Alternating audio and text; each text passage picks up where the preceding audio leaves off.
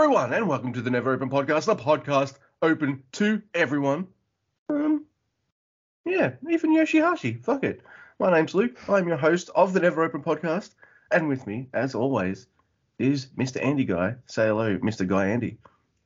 Hey, the original intro was for our show. I'm Mr. Guy, or Andy, by the way. And the original intro for our show was Never a Podcast. Podcast open to everyone except Yoshihashi. It came a little bit too hard to keep that after he won his first title and all this kind of stuff. But that's pretty funny. Yeah, it was. We like to tease Yoshihashi a little bit. All right, a lot. Mm-hmm. But we I like him, so that's all right. Anyway, he's a wrestler in New Japan. He definitely is, and that's why we're here. We are a New Japan Pro Wrestling podcast, and we're going to talk about, nights 16 and 17 of the G1 Climax 32. All right, and there is some news here and there. We'll get to that in a mo. And we also got a strong email from Mr. Ian, which, what, you want to put this in between the two G1s or what? Should have talked about this before we started. All right, that's what we'll do. But before we get to any of this stuff, there's ways people can contact us if they wish to. We have a Hotmail. It's neveropenpod@gmail.com. Well, the Gmail. Whatever, it's email. So send us a written or voice email there, or you can interact with us on the Tweety. Not many people were doing that on the Sunday night because it was a fucking ungodly hour, but you can still do that. It's at Never Open Pod. That's us collectively. I'm there at Grumpy2EB, and Mr. Andy Guy is there at Drucifer Tweets. We have a Teespring store as well, where you can buy merch that will make you look never as fuck. Do it. Wow. Yeah, man. Well, Luke, this first night of the G1 Climax 32 is in Machida Gymnasium in Tokyo. And Tokyo's really big, it turns out. And so they need all kinds of different venues and stuff. And New Japan can run 8 different shows in 8 different venues in Tokyo, which is pretty cool. But this venue is called the Machida Gymnasium. Yeah, it's a general gymnasium. It was built as one of the projects commemorating the 30th anniversary of the municipality of Machida. And it's just a 10-minute walk from the north exit of Norris Station. I mean, you guys know where that's at. So the facility is fully equipped with an arena, small gymnasium, martial arts hall, and both styles of archery ranges, Japanese and Western. The roughly 2,400 square meter main area is large enough to host national badminton, volleyball, and basketball tournaments and games. And there's a jogging track around the middle of the bleachers in the second tier. We saw that.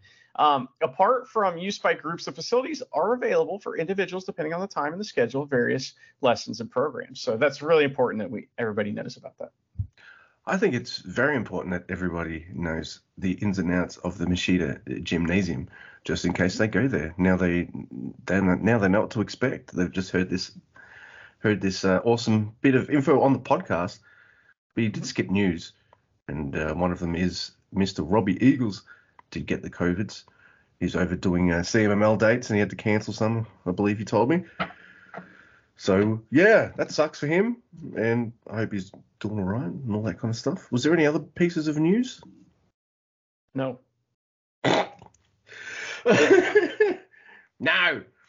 Is pretty much your just answer. really important. Yeah, just really important stuff about this venue. And we do have Chris and Kevin on the call, too. I'm ready to go on with the show. I don't know about you. You're hanging out in the news section, and I'm ready to move on with the show. So let's go. You said news section, right? Not nude section. All right. So G1 Climax, night 16. My pants are off. They're not. All right. We got Jado, David Finlay, Tama Tonga, and Hiroshi Tanahashi. That's a weird odd first match versus El Phantasmo, Rock Hard, Chase, and Farley. And I don't have much to say about the tags on both nights. I'm sorry. So if people were expecting super mega detail, but there's lots of back rakes on Tanahashi in this one. Like everyone does all of the back rakes. And then Tana, he's always had this streak, but I feel like this G1, he's been letting this streak kind of like out a little more. You know, you're going to be a dick to me? I'm going to fucking be a dick to you back, and worse. So I do like that. We saw a good portion of that in the match he had with what? No, Goto. That's right. Sorry, my brain's still catching up. My first coffee of the morning. So he does put Chase's T-shirt over his head and gives him a back rake too. Fuck you, Mr. T-shirt. You cop that. So unfortunately, though, these matches all end the same way because we're making Chase super strong for some reason. C triggers on Jado again. Yeah, I mean, Pin and Jado really puts you over. But, especially when you do it 30 times. But the next match, Luke, is Jonah Hex and Big Teats versus Tom Lawler and again. And I knew you were really happy to see this again. And I wanted Big Teats to get a win here. I was really, really rooting for him. But there's a Black Force bomb on Royce Isaacs, and Jonah gets the pin. Poor Teats. Definitely poor Teats. And that's the 6th time that fucking match has happened in the G1. 6th. Ah! All right. It's Bushi, Sonata, and Tetsuya Naito in a match against Lance Archer, Taka Michinoku, and Zack Sabre Jr. Why aren't you hyping him up, man? Come on. I know. Give him a mic. It's his last tourney match tonight, Taka. Come out. Come on. We want to see it. We want you to be the hype man. That's where that happened. The first G1 that I think it was 2017. I think the first G1 that Zack Sabre Jr. was in, and that's when Taka brought him out and put him over before every single match, and it was just the best. I love it. Get over here. Pretty much. Where's the car? Come on over here. That's what he would say. So they've done the smart thing in this year's G1. Semi-smart. One of them's putting Zack Sabre Jr. and Naito in the same block. I'm like, oh, that's kind of smart. It's gonna be a good match, but also, I don't know. Remember what happened last time? But they're not. They're like, we're not gonna have that be the first match this year. We're not stupid. We're gonna have this be the last match for either man in the tournament. So, the block. So you get Zack Sabre Jr. and Naito reconnecting here. It looks to be awesome. I can't wait for that match. It's going to be amazing. And Sonata and Lance Archer show they have some pretty damn good chemistry too. So it's another one of those instances where there's people on different blocks wrestling each other, and I'm just like, oh, wish they were on the same block. feel like I've had that feeling so often. Right. Like 6 times, and Filthy and Jonah are still not on the same block. But anyway. I don't think any point during this G1 I've thought to myself that I wanted something different necessarily, other than maybe a couple match results. But I haven't ever been like, wow, I wish that guy was in that. I mean, maybe Zack Sabre Jr. and Yano, if they were in the same block. But I mean, other than that, I don't really care. It's interesting, I don't know. I find this G1 like very satisfying as a pro wrestling fan, which we'll get into why. Yeah. Well, I think we said our last episode that this is probably the best one we've covered. Yeah. So, I'd agree with that. Oh, by the way, Skull End on Taka. He's only getting that one win. That's it, motherfucker. That's it. That's all you get. That was a really good tag match too, by the way. I love that. Sonata and Archer did some good stuff too. It was great. I really like that. But the next match, Luke, is House of Torture versus Chaos, and Chaos just easily handles House of Torture now. So Ishii hits a brain buster on Dick Togo for the win. And what's it say? It says House of Trash is more like it. Am I right? Oh, so in the commentary for this match, right, they're talking about, Ishii's getting a bit old. This might be his last G1 and all this kind of stuff. It hasn't been his best G1 and all that kind of shit. And all I can say is fuck you, New Japan, because you've had this guy for years. A, he should have won a G1. And B, he should have been a world champion by now. And C, fuck you, New Japan, again, even though I love you guys. I don't have too many complaints about top guys and all that kind of stuff, except they win the tournaments every single time. But, man, if only Ishii had a neck and was more handsome, he'd have had those titles already. I said it. So they annoyed me on the commentary with those lines, and I was just like, get out of here. But we have David Finlay joining on the commentary as well. So I tell you what, I think I like him as an on-screen character. He just sounds like a normal dude on commentary. A lot of the wrestlers just drop their character to do commentary, which is weird. Like Lance Archer in particular was jarring. It was like, why are you just like acting like you're a normal guy? Like that's I don't know. It seems like they're What? Okay. Really? Yeah. 2 days. 2 days, Luke. But yes, it's just strange to me that they would just act like a normal person, but sometimes it works, sometimes it doesn't. Yeah. Very true. All right. So I also wonder, like, is that what the Japanese commentary is like? Like, I would imagine they keep kayfabe and stuff a lot better, wouldn't they? I don't know, because they're always laughing on commentary over there. So That's I have right. a feeling that it's a lot like the American commentary. Well, I do remember us Slipping talking the about. vodka. Yeah, I do remember us talking about the Kevin and Chris Charlton's commentary vodka, and to which you replied, "Yeah, they got that idea from Juice and Thunder Liger." Because yes, he is the original commentator in New Japan. So. That's it. No one else does it. By the way, if you want to see some awesome drunk commentary, there's like that Hog Wild, Road Wild show where Bobby Heenan is absolutely wasted. Anyway, let's go to C Block action. We got Aaron Henare versus Kenta. I would say this is a pretty good match, but I just look at the things and I'm just like, oh, Hanare's on 2 and Kenta's also on 2. Why is Kenta on 2? This guy's got a book out. He is one of your, I'd say, like, at least upper mid guys. What is he doing this low in the tournament? His booking in this tournament baffled. I know you don't care about wins and losses and stuff, but I feel like his booking has baffled me in this tournament. He's lost way too many matches. I like this. It's stiff. It's pretty cool to play in places, but on the other hand, it's kind of hard to care about. I'm sorry. Game over on Henare, Kenta on 4, and Henare on 2. I hope you like this one. This match, I don't think I do. This match has like a problem in it, and it's that they just like it's really stiff, but it almost like the match almost falls completely apart right in the middle of it, and they get real sloppy, and it looks like they're just kind of like not sure what to do next or something, and it's weird. It happens on the next night too with the tag matches. It's very strange, but so like the work in this match is good, but it just doesn't have any like coherent story. Like at the beginning they start with like kickboxing, right? But that doesn't really go anywhere, so it's like, I don't know, it's just an interesting kind of thing where it doesn't really, like, these two guys don't really match up very well as far as like an entertaining match. It's not bad, it's not what I expect from a G1 match with Kenta in it. Yeah, and I don't know, like, I guess not everyone has amazing chemistry the first time they wrestle each other. I think this is their first singles match. So, maybe they'll build from this in future matches. I hope so. All right, so let's go to A Block action. It is Toru Yano versus Jeff Cobb. And this is great.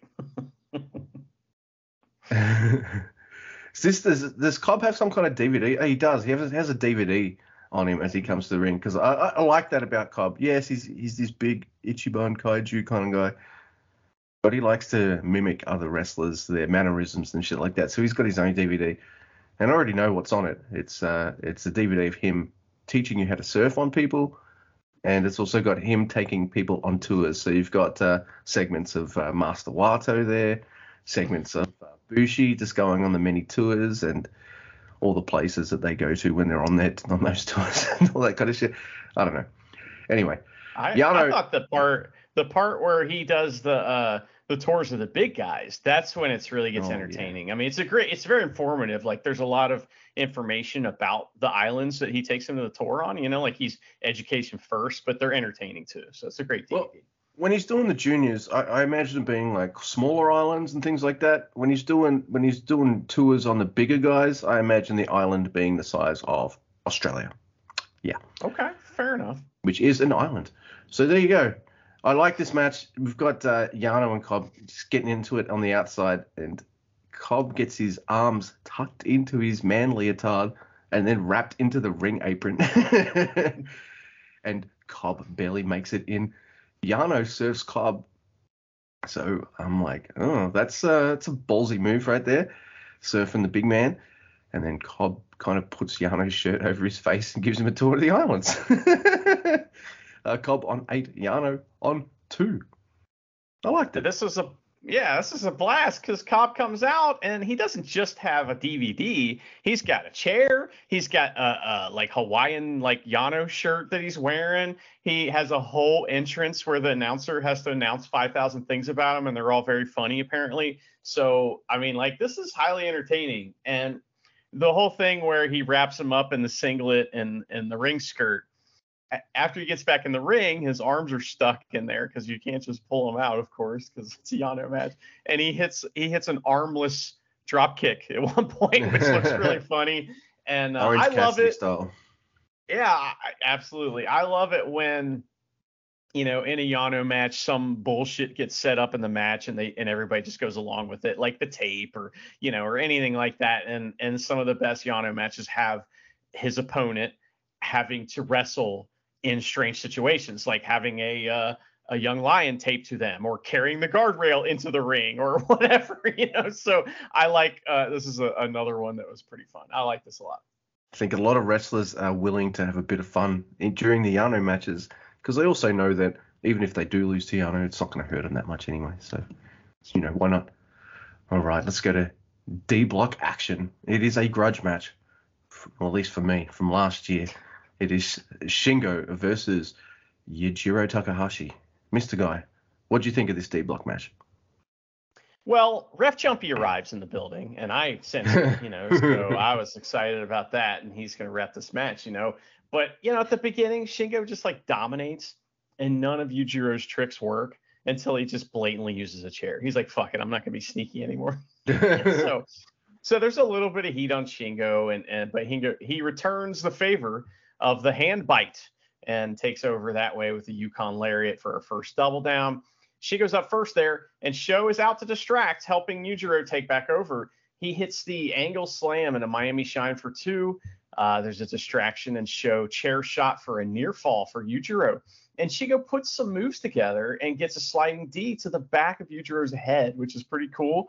There's a lariat and a really scary Made in Japan for 2, which is awesome. That's great. They fight on the outside, and the ref just starts counting. So there's a Fisherman Buster from Yujiro, but Shingo hits a DVD on the floor, and Yujiro gets in with the help of Sho, and there's a chump bump, and the crowd goes silent, man. Shingo just punches the chair Yujiro's using and takes out Sho, pumping bomber, and Shingo wins. This is fine. I'm glad that Shingo won. I hate to see somebody like Shingo, not be able to handle House of Torture's trickery when Chaos can do it every time. Especially if it's just Yujiro and his bullshit. But there was a moment here where they're on the outside and Peter and Shingo kind of size each other up. And I'm like, look, that's going in my fantasy dream book. Also, I look at the points here. Excuse me. Sorry about that. Oh, boy. Excuse me. I look at the points here, and I see that Yujiro has 6 points. And then in another block, Kenta has fucking 2 points. That's bull. He's got 4 now. But that's bullshit. And I don't like it. Anyway. Yeah, so this is kind of revenge for Shingo because last year Yujiro just held him in for a double countout. So he thus eliminating from the tournament and being my most hated guy in that tournament, except for maybe... No, he was. Motherfucking just grabbed him. I was so pissed off. Anyway, yeah, this match is fine. It gives me what I wanted to see, and that's Shingo getting his revenge and beating the shit out of Yujiro. That's exactly what I wanted, and it ties up the scores again on the D block. So Shingo on 6 and Yujiro at 6. You get 6 points, and you get 6 points, and you get 6 points, which kind of spoils the next match, but that's okay. It is D block action. It is Yoshihashi versus the Billy guy. And what do you do when someone's taped up? Yoshihashi's taped up so much he looks like a fucking mummy at this point. What was the mummy character in WCW that came out and humped Hulk Hogan? Yeah. I can't remember what he's called, but that's going to derail this podcast as we try to remember it. The Yeti. The Yeti. Thank you. How could I forget that? Oh my goodness. So of course, Billy's going to target the taped up parts of Yoshihashi, which is smart. And sometimes, somehow, I believe Yoshihashi somehow might not lose. But this match, no. They do kind of make me believe later on, but like I do realize they're setting it up to make it look like it's going to be a 7-way draw at the last night, and then they're going to obviously crown a winner. So that's where it's going. But I still kind of liked this match. But if Yoshihashi beats Ospreay here, Ospreay's out of the tournament. Like that's not happening, like ever. But then something happens in this match, and I was like, wait, no shit. Yoshihashi hits fucking Karma on Will Ospreay, and I'm just like, wait, what? But it's another one of those ones where he's like, oh, I'm too far away and too hurt to be able to do it. Commentary selling it like he's got like a broken collarbone or something like that, or he's just really fucked there. So he's got a bit of wear and tear. And see, I say that at the start of my notes, Yoshihashi has no chance, and then see that he hits Karma, and I'm just like, yeah. So good job, New Japan. Good job, Mr. Ospreay, making me believe there, even though I knew he'd lose. It's Yoshihashi on 4 and Billy on 6 after a hidden blade. So yeah, solid stuff. It was good. Yoshihashi 4, Billy 6. What do you think? This match is real stiff in like a good way, and like at first it's kind of lame because like I don't know, man, Yoshihashi with his inability to remember that his arm hurts is funny. It's like because it comes and goes until they get into the really like good part of the match where it's starting to really get good. Then he's doing a great job, and at one point he even yells "fuck" because his arm hurts. He does. Wow. Yeah, I've never heard him yell out "fuck" before. I wrote that on the tweet. No, but didn't put it on my notes. But yeah, at one point he just yells it out. Fuck. Well, usually he just yells "ah." So it was nice to learn that he can yell words too. But anyway, yeah, and that Karma happens at 15 minutes in the match. So you're thinking like, oh, that's a good place for something like that because that makes you think he's going to win. And it's just as soon as Yoshihashi, you see he can't get over to pin him, you're like, oh, okay, well, he's not winning. So, but I mean, there was a couple really cool moves in here. Like for example, he reversed Karma into a Stun Dog Millionaire, which is really cool. He also goes for an Os Cutter or something, springboard style, and Yoshihashi just super kicks him out of the air, which is never not cool. I love that whenever a guy is in the air and gets kicked out of the air. It's the best every time. So that was great. And I really enjoyed this. I thought it was great. I didn't care who was going to win, but unlike, the first match on this night, first singles match on this night, they drew me in and they entertained me and, everything looked really painful and stiff and it looked pretty good. I'm happy with this match. Yeah. What more can you ask for? They went out and did it and yeah. I don't know. It's like, I wish we had this kind of Yoshihashi all year round instead of just at the G1.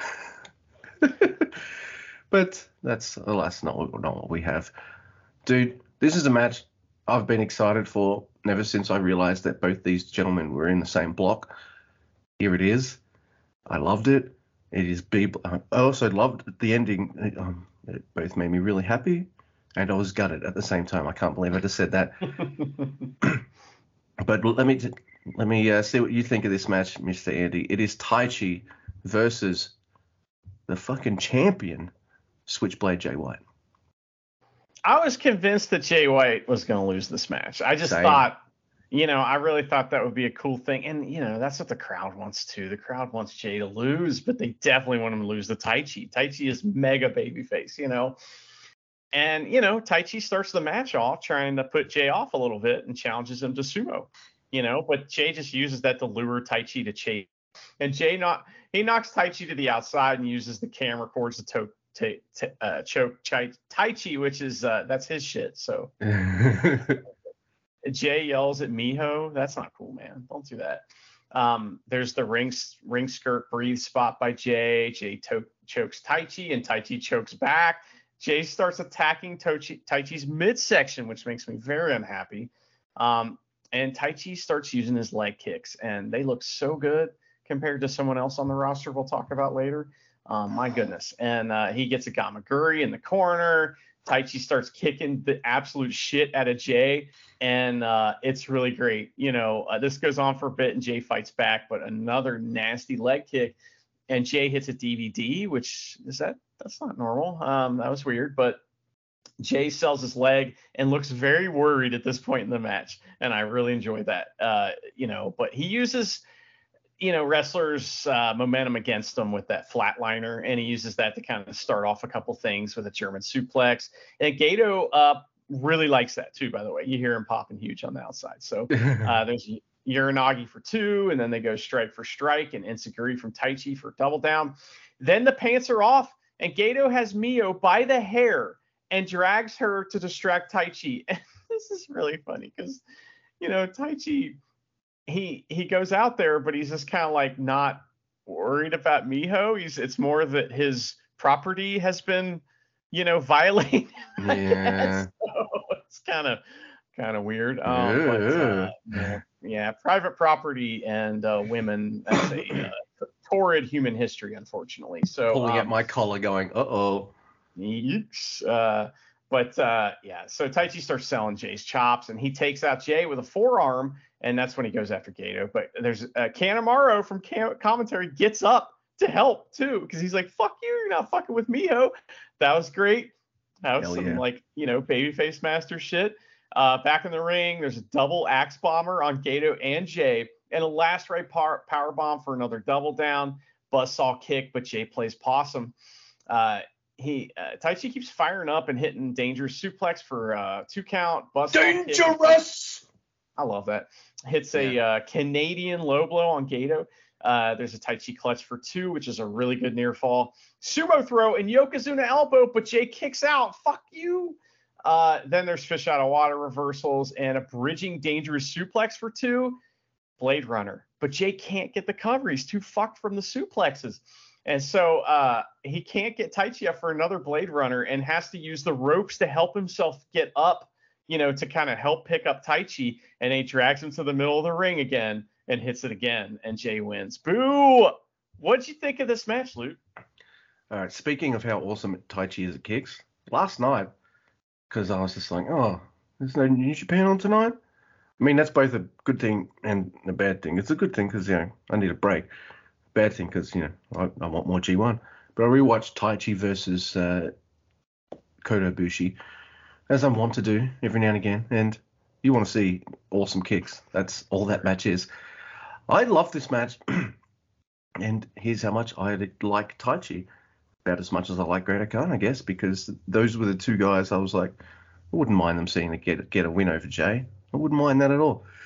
So I was kind of mentally prepared for Jay winning, but also kind of being like, all right, Taichi, it's your moment, man. Get it. Get a pin on a champion. That would be absolutely amazing.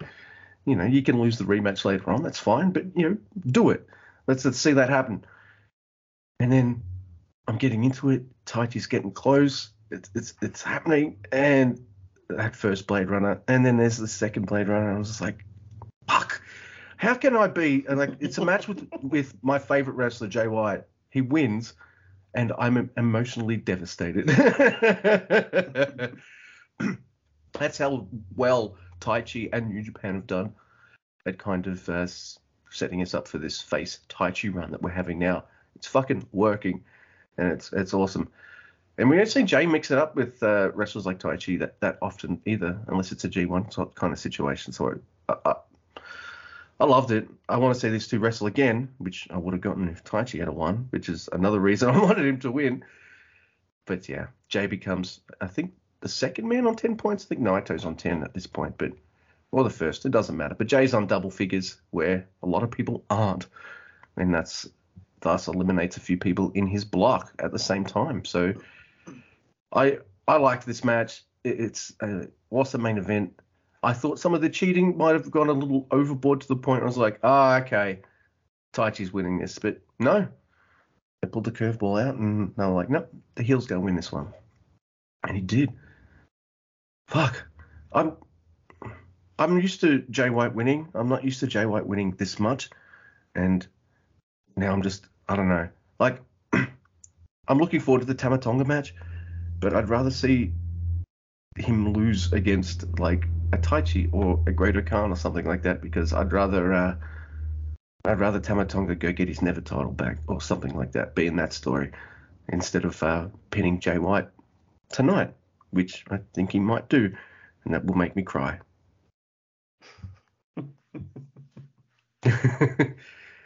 Yeah, good show. It wasn't, anything super special or anything like that, but I thought it was pretty good. What do you think, Luke? You want to move on to our Ian's Strong review? And this is a special one because this is the same show that one of our favorite listeners, Jay, was at. So she already wrote in a review. So now you get to, write in, folks. Tell us which one did a better job. We need to know. Ooh. So I'm kidding. So anyway, fight. It's pretty cool. So here we go. Here's Ian's review of High Alert Strong, the show in the thing.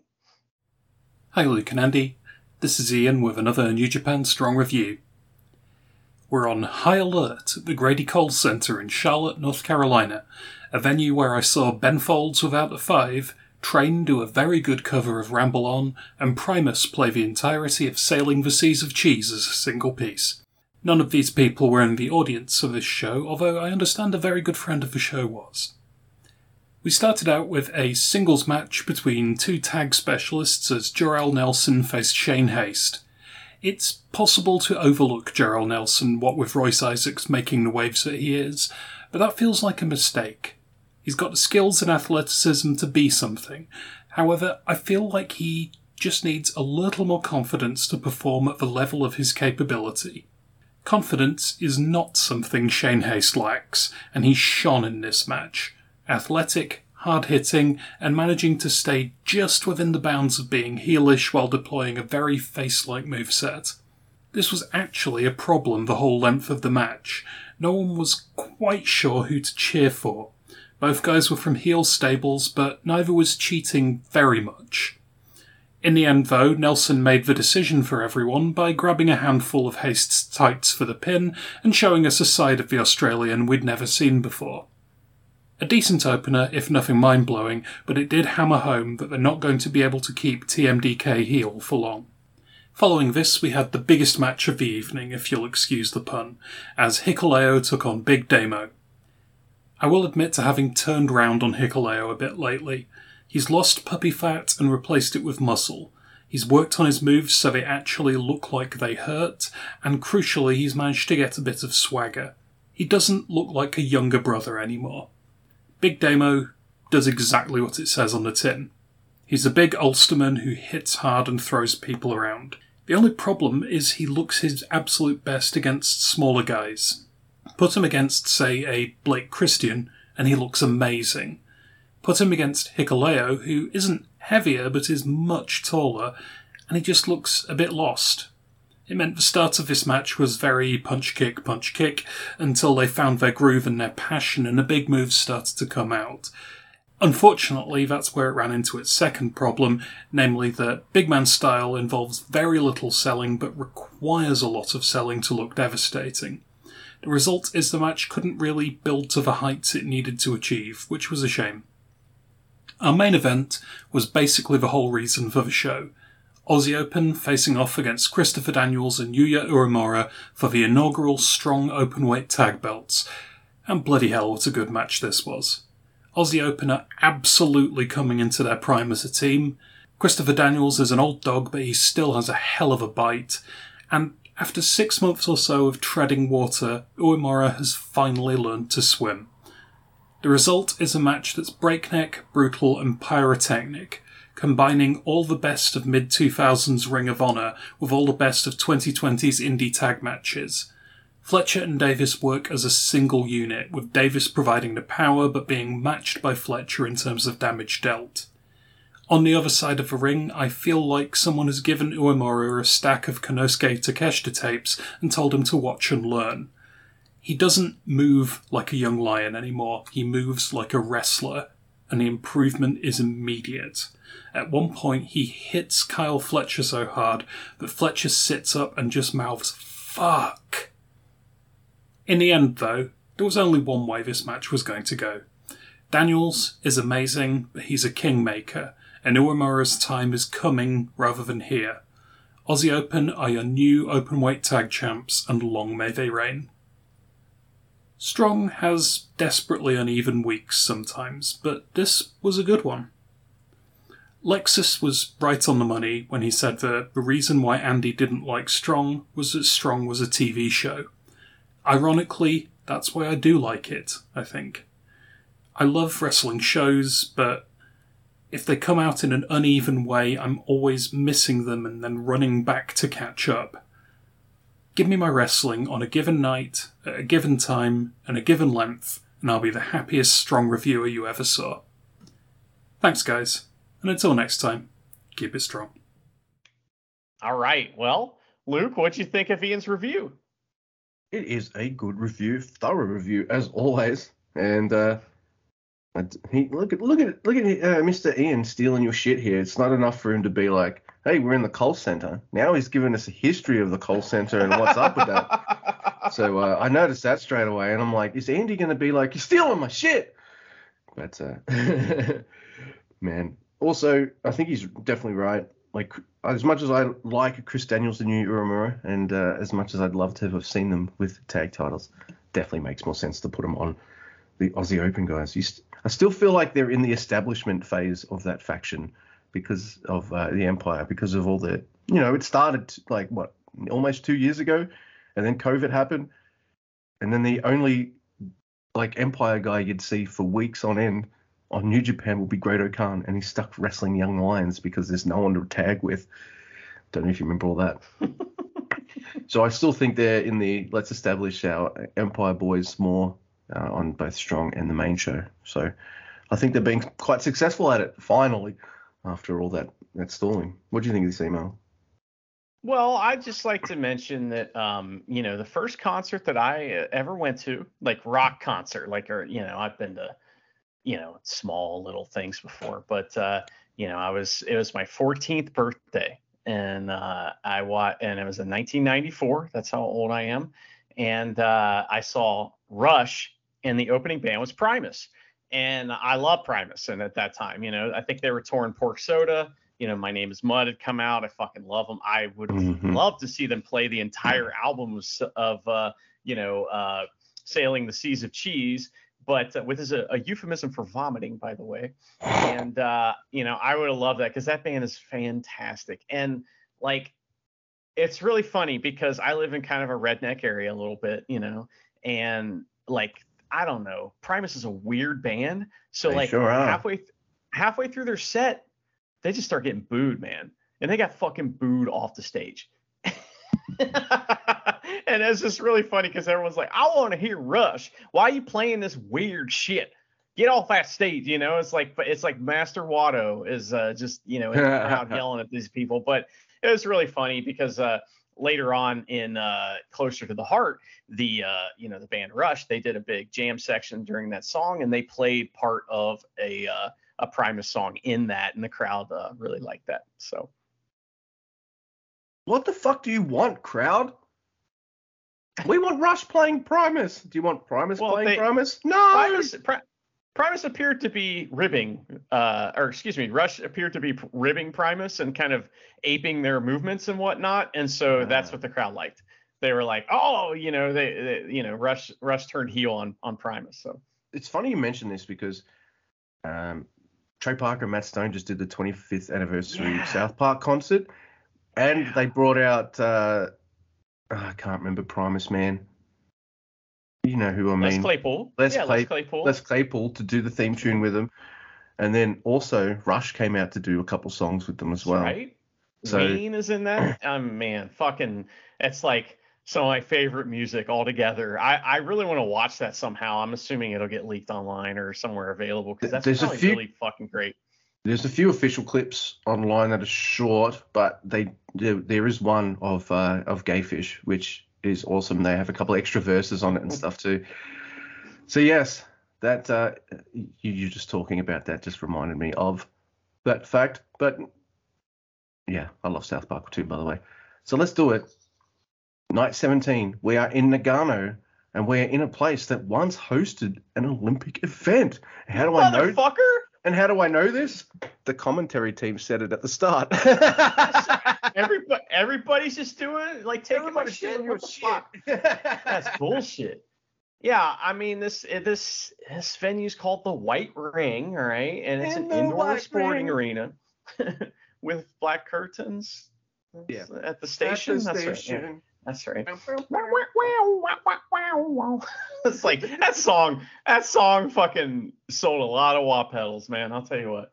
But let's see here. All right, so it's located in Nagano, Japan. As you said, the capacity of the arena area is about 7,000 people. It was a venue for the 1998 Winter Olympics, hosting the figure skating and short track speed skating events. So, I don't know if they mentioned which event it was, but here's the big news about the White Ring with black curtains is that this is also the home of the B-League professional basketball league team in Japan, the Shinsu Brave Warriors. Fuck off, Brave Warriors. We're Dolphins for life. Go Dolphins. Go Dolphins. Yes, indeed. Also, we have a match that will make Mr. Andy smile because it starts off with Goto. Oh, he's in the opener, so that means for the rest of the show, oh my God, you won't have to see Hiroki Goto. And who's he teaming with? All of the Young Lions. All of them. And look, this is something that I love every time, and they've done it every time. New Japan can do things a lot and annoy me. I'm looking at you, Big Teats and Jonah versus the Filthy team. I like you guys, but like, you need to see other people. I'm serious. Mm-hmm. But every one of these times, you got Young Lions on one team and Show on the other.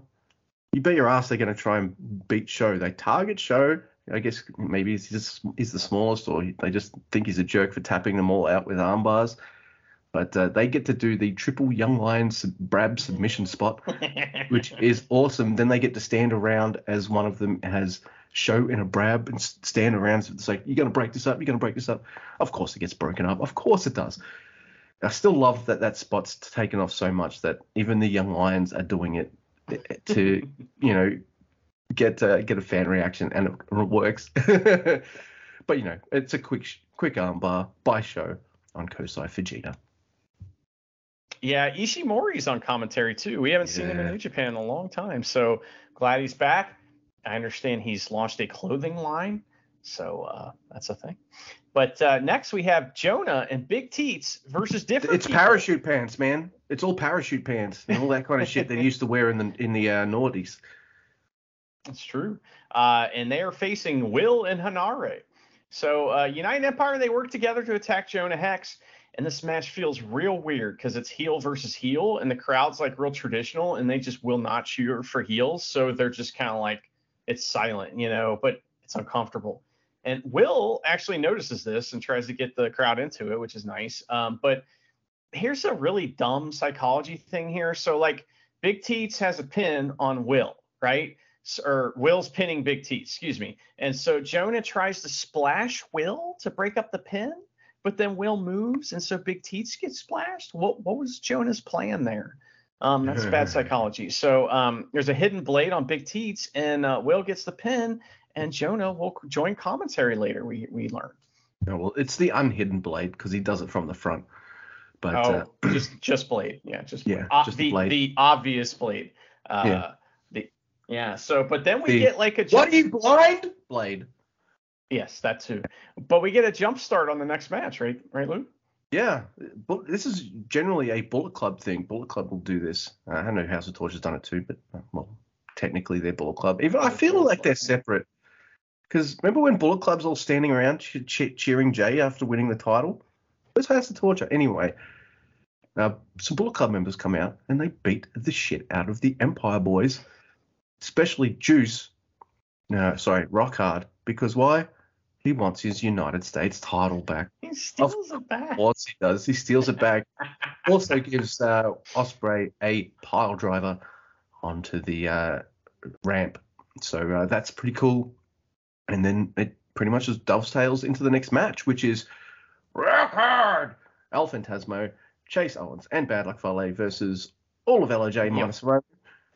And ELP.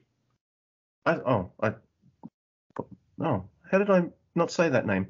Oh, well. I don't know. This is like an ELP versus Shingo preview match. It is pretty much. I like that Beast Bullet Club's targeting Naito in this match. Why? Because they feel like he has a huge chance of winning. So let's fuck this guy up.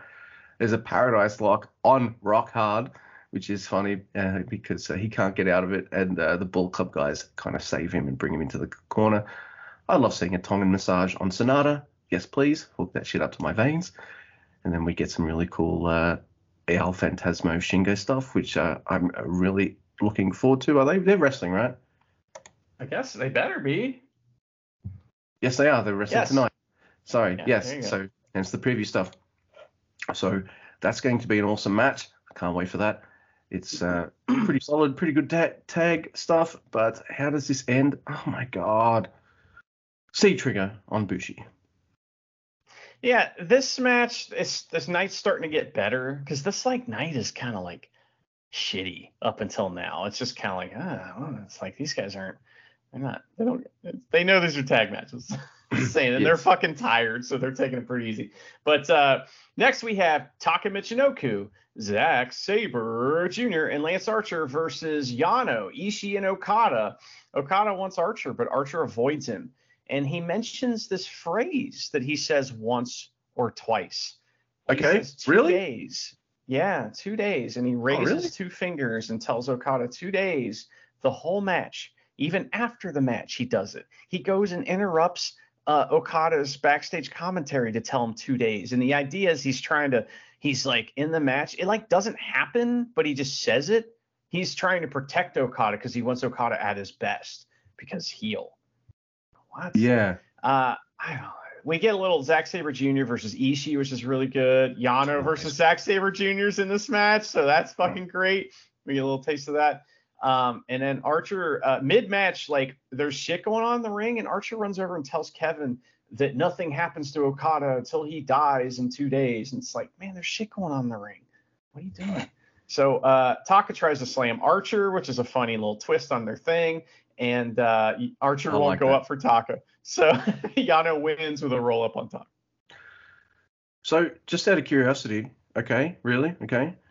What happens if it's a draw? Which I believe was one of the questions that Lance Archer once asked on commentary. You've been in multiple G1s. You should fucking know this. Anyway. I believe so it's he has to beat Okada to win the block. If it's a draw, which it very well may be, because we can't have people pinning Lance Archer, especially the biggest, most important wrestler in the company. But I'm sorry. Look, I'm looking forward to Archer versus Okada. I think it'll be a good match. And no offense to Mr. Archer, but there's no way he's going 30 minutes. Yeah. I mean, it can happen. A lot of hokey pokey, man, available out there. A lot of if he selling proves on me the wrong, outside. I'll eat some crow. So, I mean, crow tastes good sometimes, Oh man. But what else happened tonight? All right, we got Jado and Tama Tonga versus a Gato and a Switchblade Jay White. Here's a fucking really cool spot. Gato uses his Switchblade pendant to poke Jado in the eyes. That was really clever, and that's pretty funny. This is a fun match with some awesome preview stuff between Tama Tonga and Jay. Tama really wants his revenge, and Jay's just like, yeah, fuck you, Tama. He's doing everything he can to piss Tama Tonga off. Because I guess, if you're a hothead, you would probably make mistakes and shit like that. This is really fun. I can't wait for their tournament match. I'm a bit nervous about it because I want Jay to win the block. And I feel like, I don't know, Okada's a pretty good foil for Switchblade. David Finlay is a pretty good foil for Switchblade. So is Shingo. Actually, him and Ospreay stared daggers at each other in another block, and Naito's a good foil for Switchblade as well. So, I don't know. I feel like Switchblade should be in the final somehow. Yeah, I don't think Tama is in the same league with Switchblade as far as accomplishments and whatnot. No. As a singles wrestler, so he's just not in that top guy conversation. Now, he did beat Okada last year, so this could be like a thing with him. is every year he gets some big one. I mean, that's been a lot of guys' stories in the G1. That's a lot of guys. They get one big win, and that's what it's all about. So yeah. So there's a gun stunt go ahead. on Gato, and then post-match, Jay strikes Tama Tonga with a chair, beats the shit out of him, and a Blade Runner, which makes me think Jay might be losing, and I'm nervous. I gotta breathe. Gotta breathe. Well, so this match has like awesome psychology, of course, because it's a Jay White match. But the idea is that he's trying to pull all these mind games on Tama, but none of them work. So he just beats the shit out of him with a chair, which is like, he just gets frustrated. It's like, fine, okay, this is how you want to do it. Okay, I'll just do it this way then. And I love that. I think that's fantastic. And this match is going to be tremendous, and I'm excited for it in a lot of ways. Nervous energy is one of those, certainly. Yes, indeed. And let's start. We're back to 4 tournament matches tonight. Whoa. Wow, that takes me back to a few weeks ago. Last week. Yeah, I don't know if you caught this, Luke, but Jonah is on commentary for he shows up for commentary, and right out of the gate he busts out a Brogan Finley reference, and I was like, all right, I like this guy on commentary. He's fantastic. He pretty much starts commentary by calling all the Finleys weak as piss as well. So, which calls back to his feud with Finley that we covered on the Chicago Windy City Heat show, or whatever it was called. That's right, Windy Heat. Yes, sounds like a hot fart.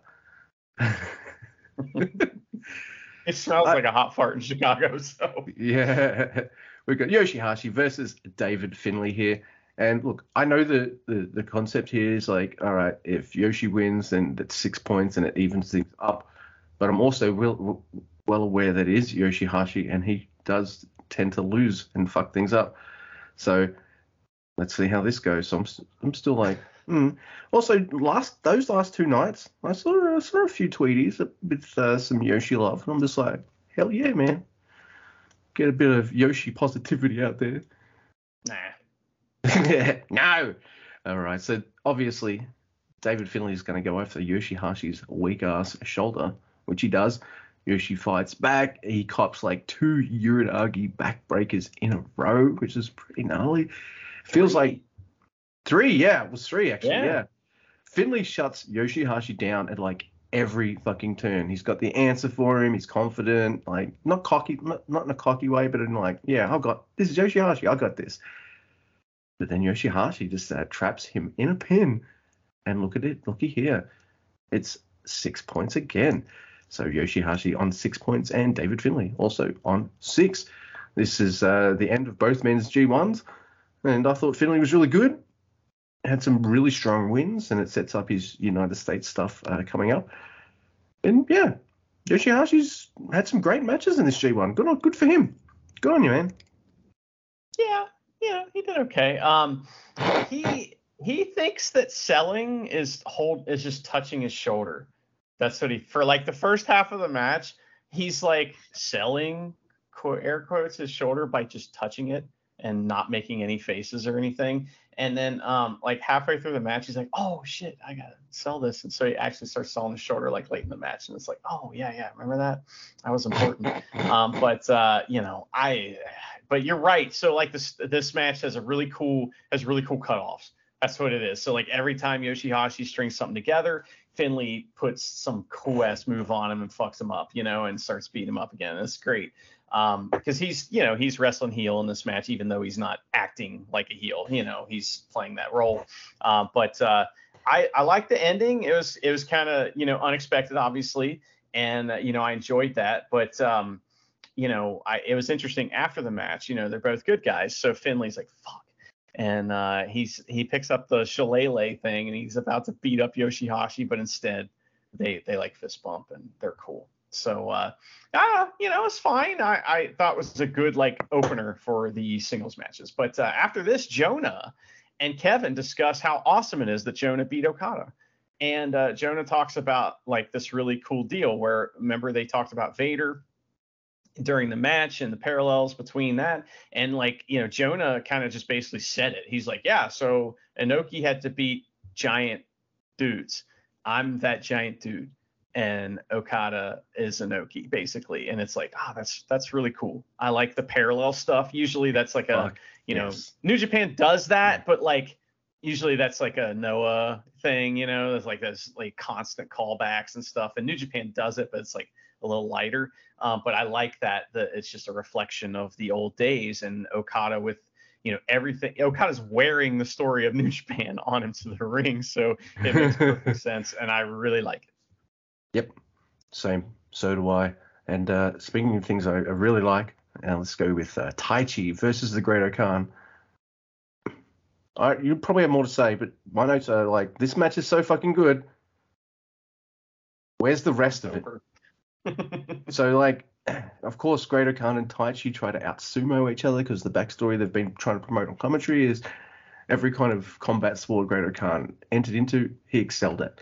So if anyone could do a bit of sumo with Taichi, it's the Great-O-Khan. It's a great, hard-hitting, fast-paced match. And then there's a snap suplex pin by the Great-O-Khan. Both men end on 4. And I was just like, yeah, that was a good match, but like, where's the rest of that match? Yeah. I felt like we had another 10 minutes left of this match, and it just finished early. What do you think? Like, I liked it, but yeah, they left some stuff on the table for sure. This match is fantastic, Luke. It's just short, like you said, and I want more of it. Well, first of all, I just have to mention that Ref Chumpy is, of course, in the red this match. And he gets a big spot, but we'll talk about that in a second. But Taichi, when he does his entrance, Great-O-Khan's doing that thing where he just stands there with his hands behind his back. So instead of going back to back with Miho like he does in the ring, Taichi does that with Great-O-Khan, and Great-O-Khan's like, what the fuck? Which is great. And Taichi wants to do sumo, but Great-O-Khan wants to do amateur wrestling. So Taichi's in the sumo pose, and Great-O-Khan's just wiggling around on his back, like, which way you going? Which way you gonna come? It's really funny. And so eventually Ref Chumpy gets this big spot where he has to call for a break and stand them up like a UFC fight. It's just great. I love that. They get in a clutch at the beginning, right? And they struggle in this clutch for a couple minutes, and it tells the whole story of the match. It's fantastic because, like, Great-O-Khan, like, they're in the clutch, they're struggling for position, and then Great-O-Khan tries that arm drag, but Taichi blocks it, and then he tries a sumo throw, but Great-O-Khan blocks that, right? And they're both not able to get out of the clutch, and they do a lot right there. A lot of storytelling happens right there in that little section, and this is what I mean about this match being fantastic. It's like the little bit that they do is just tells so much. So, Taichi does end up throwing Great-O-Khan, but what does Great-O-Khan do? He ends up getting the arm drag later. So it works out great. And, they do some New Japan, like, traditional style wrestling. But, it's a different match, there's claw versus throat hold, which is really good. And then that's when it ends. And it's like, oh, and it's interesting. Great-O-Khan looks really disappointed after the match. Like something went wrong in the finish or something. And I was also disappointed in the end of the match. So. Yeah, it's like, it's a good match with a good finish. Like, I'm not complaining about the finish at all or anything like that. It's just like, I got a plate of really awesome tasting veggies, and I'm like, that's great and all, but I also ordered a steak. Where is that? So I feel like these guys have. I think we got, like, here's a better metaphor. We got like half a steak.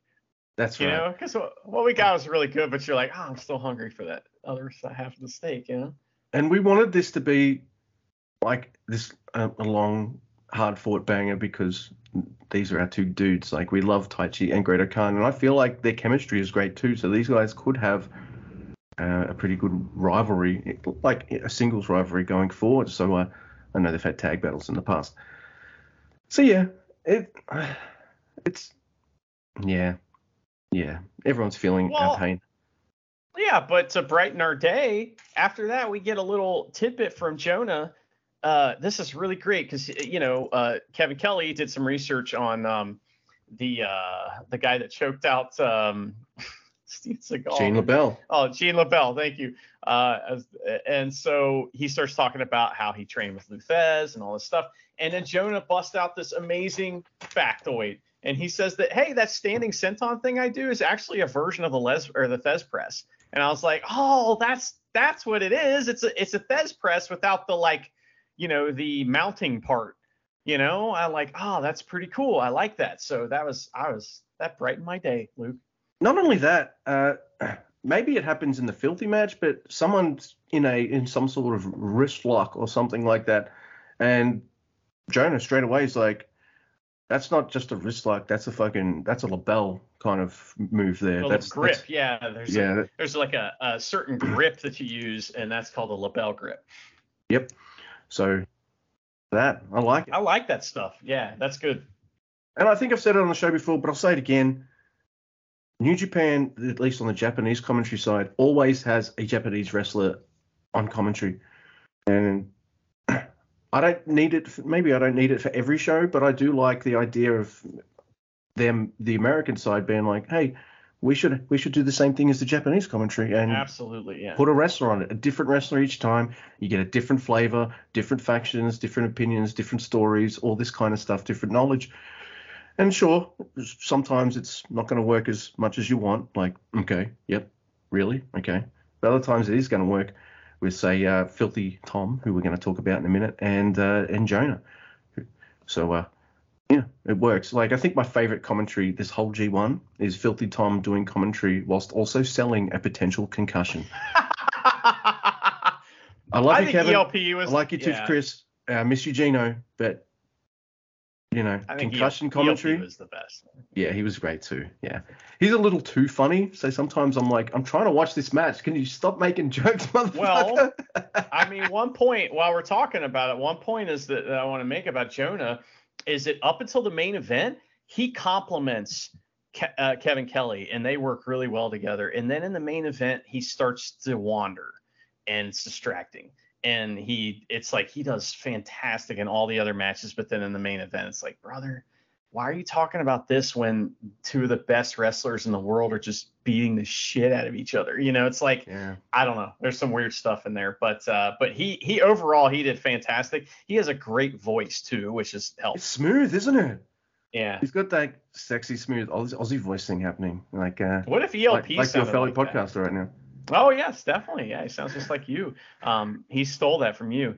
And steal my shit. You know, what if Jonah sounded like ELP? Hey Kevin, and you know, hey Kevin.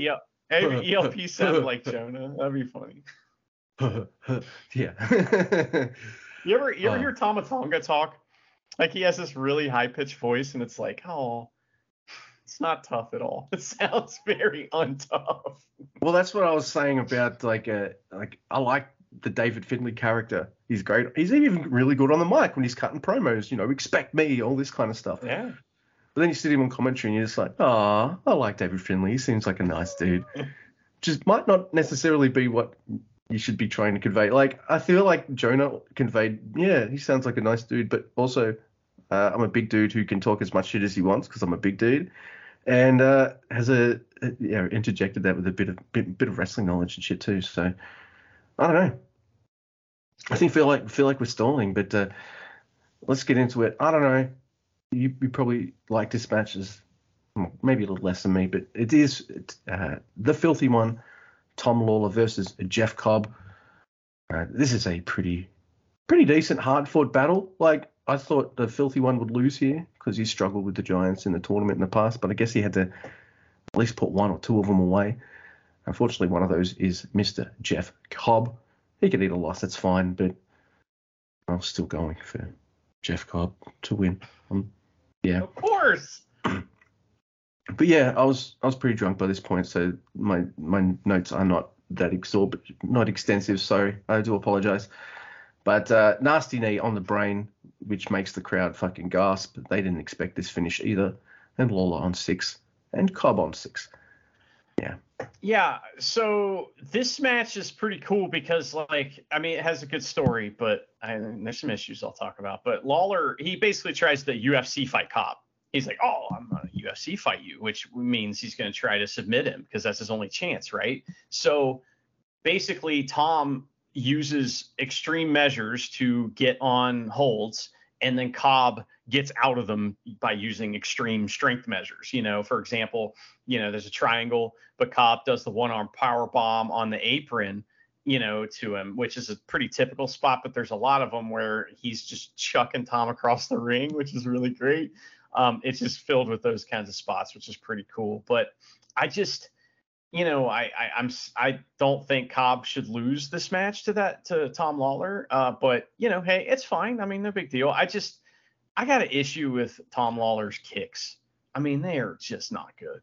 They are not good. And he's like a UFC guy. He should know how to do kicks. And his kicks are just so light, that, I mean, maybe he's just so dangerous with kicks that if he tries to, lay it in, he'll hurt somebody or something. I don't know. It's just kind of, to me, they look real bad. And in particular in this match, everything he does looks great, except when he does kicks. It's like, why are you doing them then? Even the knees look fantastic, but the kicks are bad. So also, we did have Lawler suplex Cobb in this match towards the end, which is pretty cool. It's good for him, but it's just weird. I guess this match had a weird feel to it, and it's weird that Lawler beat Cobb, but it's G1. Anybody can beat anybody. So that is true. And both men end on 6 points. Excuse me. And now here we go. Holy shit. Here's a fucking main event right here. Yeah. It is C-block action. The last time these two men wrestled, we did not see Kenta for 6 months. At least thereabouts. And why? Is because he was a busted open mess with a broken fucking hip. That was the Wrestle Kingdom match. I'm pretty sure it was for the United States title. Man, that United States title, people just willing to blade over that thing like fucking crazy, aren't they? It's just a thing with that. But let's do this match justice. Let's go. Take us through it, Mr. Andy. It is Hiroshi Tanahashi versus Kenta. All right, strap in. A lot happens in this match. Oh, my God. Obviously, these two have a fascinating rivalry because they can't, they clearly love wrestling each other. I mean, it's like, I feel that too. Where have you been all my life? That's the way they feel when they're in the ring together, because they're so trusting of each other that they just fuck each other up. I mean, that's what it is. It's like, go as hard as you want because I'm going to go really hard too. Let's fucking do it. And so their rivalry, the way that it's formed kind of prevents them from having a just regular match. They have to try to kill each other. So that's, we start off with a clap off, which is fun, and Kenta loses. And he's sad. So he goes and gets a chair from under the ring, but the cushion part is missing. And this actually sets up a spot for later in the match. So he goes and steals the time caper's chair and brings it in the ring. So Tanahashi picks it up and plays a chair guitar. And that allows Kenta to take control. That's all he was waiting for, some kind of distraction. So Kenta gets back in, Tanahashi gets back in control after hitting the corner crossbody thingy and kicking Kenta off the apron, he takes a nasty bump into the guardrails. My God, that's when it starts to get violent. So Kenta returns the favor and takes Tanahashi out to the aisle for a DDT on the floor. Kenta kicks the shit out of Tanahashi and just fucks him into the guardrails.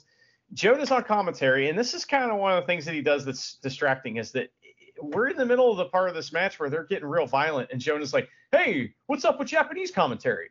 Do we got a beef with them? Let's start a beef with them. Who's on there? Oh, Ishimori. Oh, he's a junior. Damn it. Come on, man. We don't need that right now. We need to sell the importance of this match and how dangerous it is for the wrestlers involved. So. Yeah. Should have done that shit during maybe Yoshihashi versus Finlay or something. Yeah. Yeah, there you go. So, meanwhile, while he's talking about that, the two wrestlers are trying to kill each other. And even normal ass moves look extremely painful and awesome. It makes every move mean something. It's just the best of pro wrestling. There's a dragon screw and Tanahashi's starting to feel it. But Kenta cuts him off with a scary looking power slam. Oh, Kenta starts punching the shit out of Tanahashi. And Ace fires up, and it starts a big, long Bouye spot that's really good. And then there is a amazing chump up right here, where basically Tanahashi, he late in the match, he will often hit like slap an opponent out of nowhere, right? So he goes for that slap, but Kenta's waiting for it and he ducks, and fucking Red Shoes just gets clobbered. I mean, he cleaned his clock. It was gnarly, dude. Great chump up. That. I was proud. So, that was really cool. So Kenta uses his opportunity to go back under the ring. And before he was like, oh, this isn't what I want when he got that chair. And what he was looking for before making sure it was down there was the crutch. So he gets the crutch out. You did this to me. And he beats the shit out of Tanahashi with the crutch. Ref's still out. So Kenta takes it to the outside and hits another DDT. He steals the timekeeper's table and sets it up on the outside. And he looks for a double stomp through the table from the top to the outside, but Tanahashi recovers and he wants to try a superplex to the outside. Luckily, they don't do either of those things. Thank goodness. So, please don't die, gentlemen. Please don't die. I mean, just the thought of it's enough. So there's a draping DDT, and Kenta tries to wake up Red Shoes. So he's starting to recover, and Kenta starts his 3 moves of doom. Because he's only got 3, and he goes for the double stomp, but Tanahashi kicks out, and somehow Red Shoes gets hit again. There's a hangman spot on the second rope, and Kenta chucks the table at Tanahashi. He's like, you won't go through this? I'm going to hang you on the ropes and just throw the table at you. And it's like, it's just unprotected headshot, with a table. It's fucking awesome. These two definitely trust each other. Yeah. Yeah, you know what I'm saying? It's like they're going so hard. And then this begins a sequence where Kenta tries the GTS 50 times, but Tanahashi keeps getting out of it. So first time he gets out with a twist and shout. The second time he turns into a sling blade, which is fucking so cool. There's another sling blade and a high fly flow to standing Kenta. He's down. High fly flow again, but Kenta gets his knees up, and it looked incredible. We see that spot in like every other match, and it's never as effective as this was. This was just unbelievably. It looked like it hurt so bad. Psycho knee for 2 from Kenta, and then Tanahashi counters another go to sleep attempt, and they just go full never. It's just never as fuck. They just start fucking each other up with slaps. It turns into punches, and it's really, really gnarly, as you would say. And finally, after a million strikes, a crazy knee, Kenta gets the GTS for the win. It's just top guys doing top guy shit. After the match, Kenta pips his book. This is why we watch New Japan, isn't it? Like matches like this, rivalries like this, and it didn't top that previous match. What could? I mean, poor Kenta got injured out for like 4 or 5 months, and I don't want them to do that every single fucking time they wrestle. That's almost too much. Not only was that too much on the table collapsed, and one of the people eating it can't come back for. Yeah. Anyway, I'll stop that.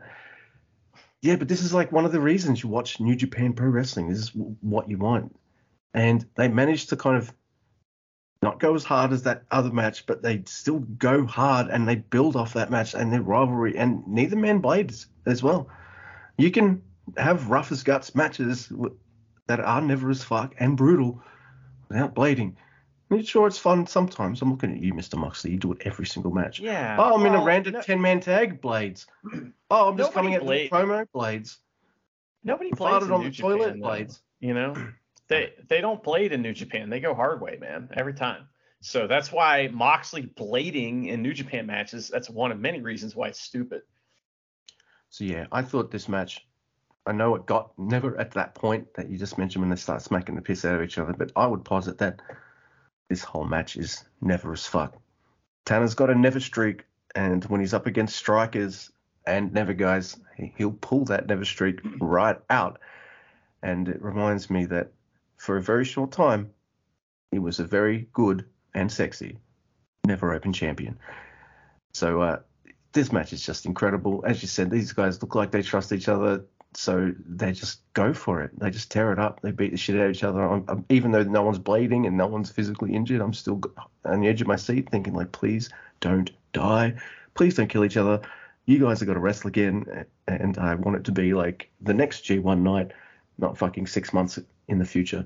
So They didn't die, thank goodness. This makes sense in their rivalry for Kenta to win. Plus, he's only on 4 points, and Tanner doesn't need to win the G1. You can put Tanner in any storyline, any situation for any title, and you immediately believe it because it's fucking Tanahashi. And Kenta needed a pretty damn good, solid victory after having such a weirdly booked G1. Such a weirdly booked G1 for him. But anyway, this match was absolutely perfect. This is what you want. This is why we do the fucking podcast, matches like this. This is... Like, I know I often mention some of the more jokey matches for,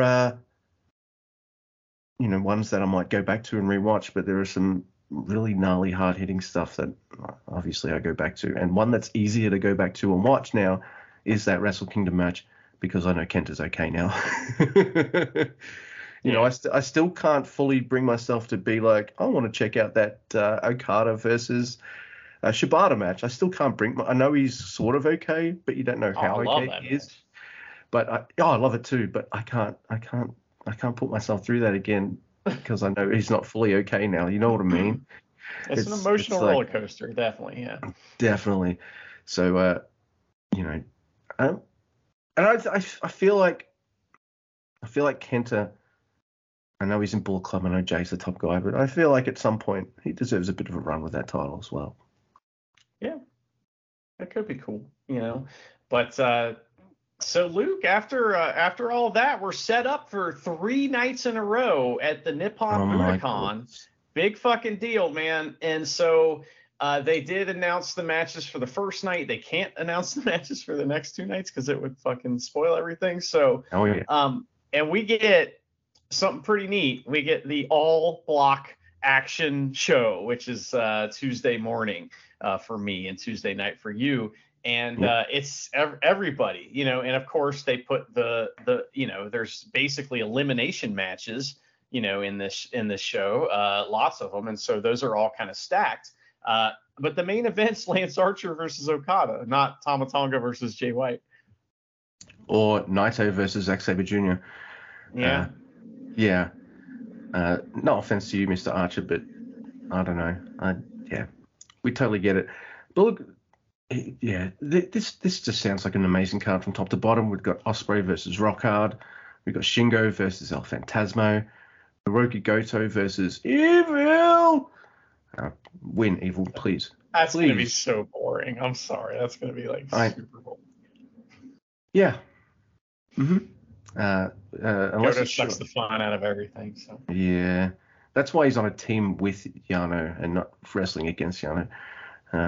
We've got Tetsuya Naito versus Zack Sabre Jr., which is a marquee match on any card. Like, that's a main event right there. That's a show seller right there. That's the... We got... This match is going to be awesome, and never as fuck, it's Ishii versus Sonata. They're going to go just a million miles an hour. We got the champ, Jay White versus Tama Tonga. We got Jonah versus Bad Luck Fale. Well, I'm looking forward to that. That'll be pretty cool too. And yes, our main event, Okada versus Lance Archer. And look, it's all tournament matches for one show. I'm like, and the juniors are being like, yeah, you're still holding our beers, motherfuckers.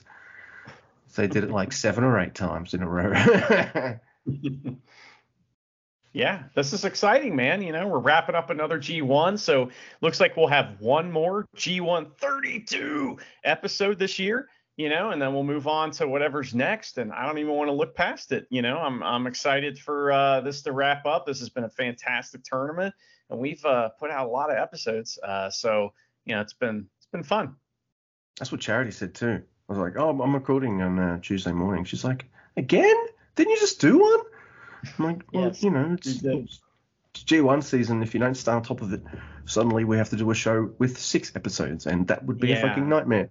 We've done it, I'm sure, so it's just like 3 hours. I'm sure there's like at least 1 or 2 listeners that don't mind a longer one, but that's a long time. It does take a long time to make those episodes too. And, the other thing is that it's just, I feel like if we cram 5-6 shows into one episode of the podcast, we have less time to talk about each match. We've had plenty of time to explore every single tournament match. We've made the executive decision to shorten our coverage of tag matches, like kind of in general, which has helped as well. But I just feel like that, the way the tournament was set up this year, it was perfect for us because, they have a few shows and then there's a break. They have a few shows and then there's a break. So there's been plenty of time to record, and, that's why we did it. So here we are. That's correct. Like other years, it's like, all right, 2 shows, break, 2 shows, break, 5 shows, 1 day break, 5 shows, 1 day. What are you doing? Yeah. So they've definitely booked it well, probably well for their talent, but more importantly, they booked it well so we can squeeze in all these episodes, which I hope everyone has enjoyed. I think the fans have time to process what's happening too easier, and maybe it's time to catch up if they get behind. So, I like true. this as far as like, just the way that this worked out as far as, I'm searching for a word I can't find, but the way that, it was handled as far as the logistics of it, I guess it's really worked out, I think. And I don't necessarily prefer this. I do like as a fan watching the every single day there's a show thing. I fucking love that. And if I wasn't doing a podcast, I would say I prefer that, but I prefer this new way. So yes, indeed, because we got to take notes on all the matches, and then we've got to do the podcast and stuff, and we've got to squeeze it in on weird times and days and stuff. Yeah. All right. Holy shit. 1 more episode, as you said. We've got tonight, Wednesday night, and Thursday night. What time do these shows start? 7. Should all be morning shows, yeah. So I should be up for it. Let's see. Yeah. Oh, that's sweet. You can take, I don't know. We can decide. Let's talk about that off the air. What do you think? Yeah. I every episode, I feel like near the end, I kind of ramble and trail on, but mostly because I'm just like, oh, we're finished. I want to keep talking to Mr. Guy. But yes, I know. We got stuff to do. I love doing the podcast. That's kind of what I'm saying here, Mr. Andy. Love it. It's fun. And yeah, it's fine. I said it's fun. Oh, it's fun. All right, cool. Yeah. It's fine was funnier, but I'll take it's fun too. Okay, it's fine too. So. And in Gator we trust.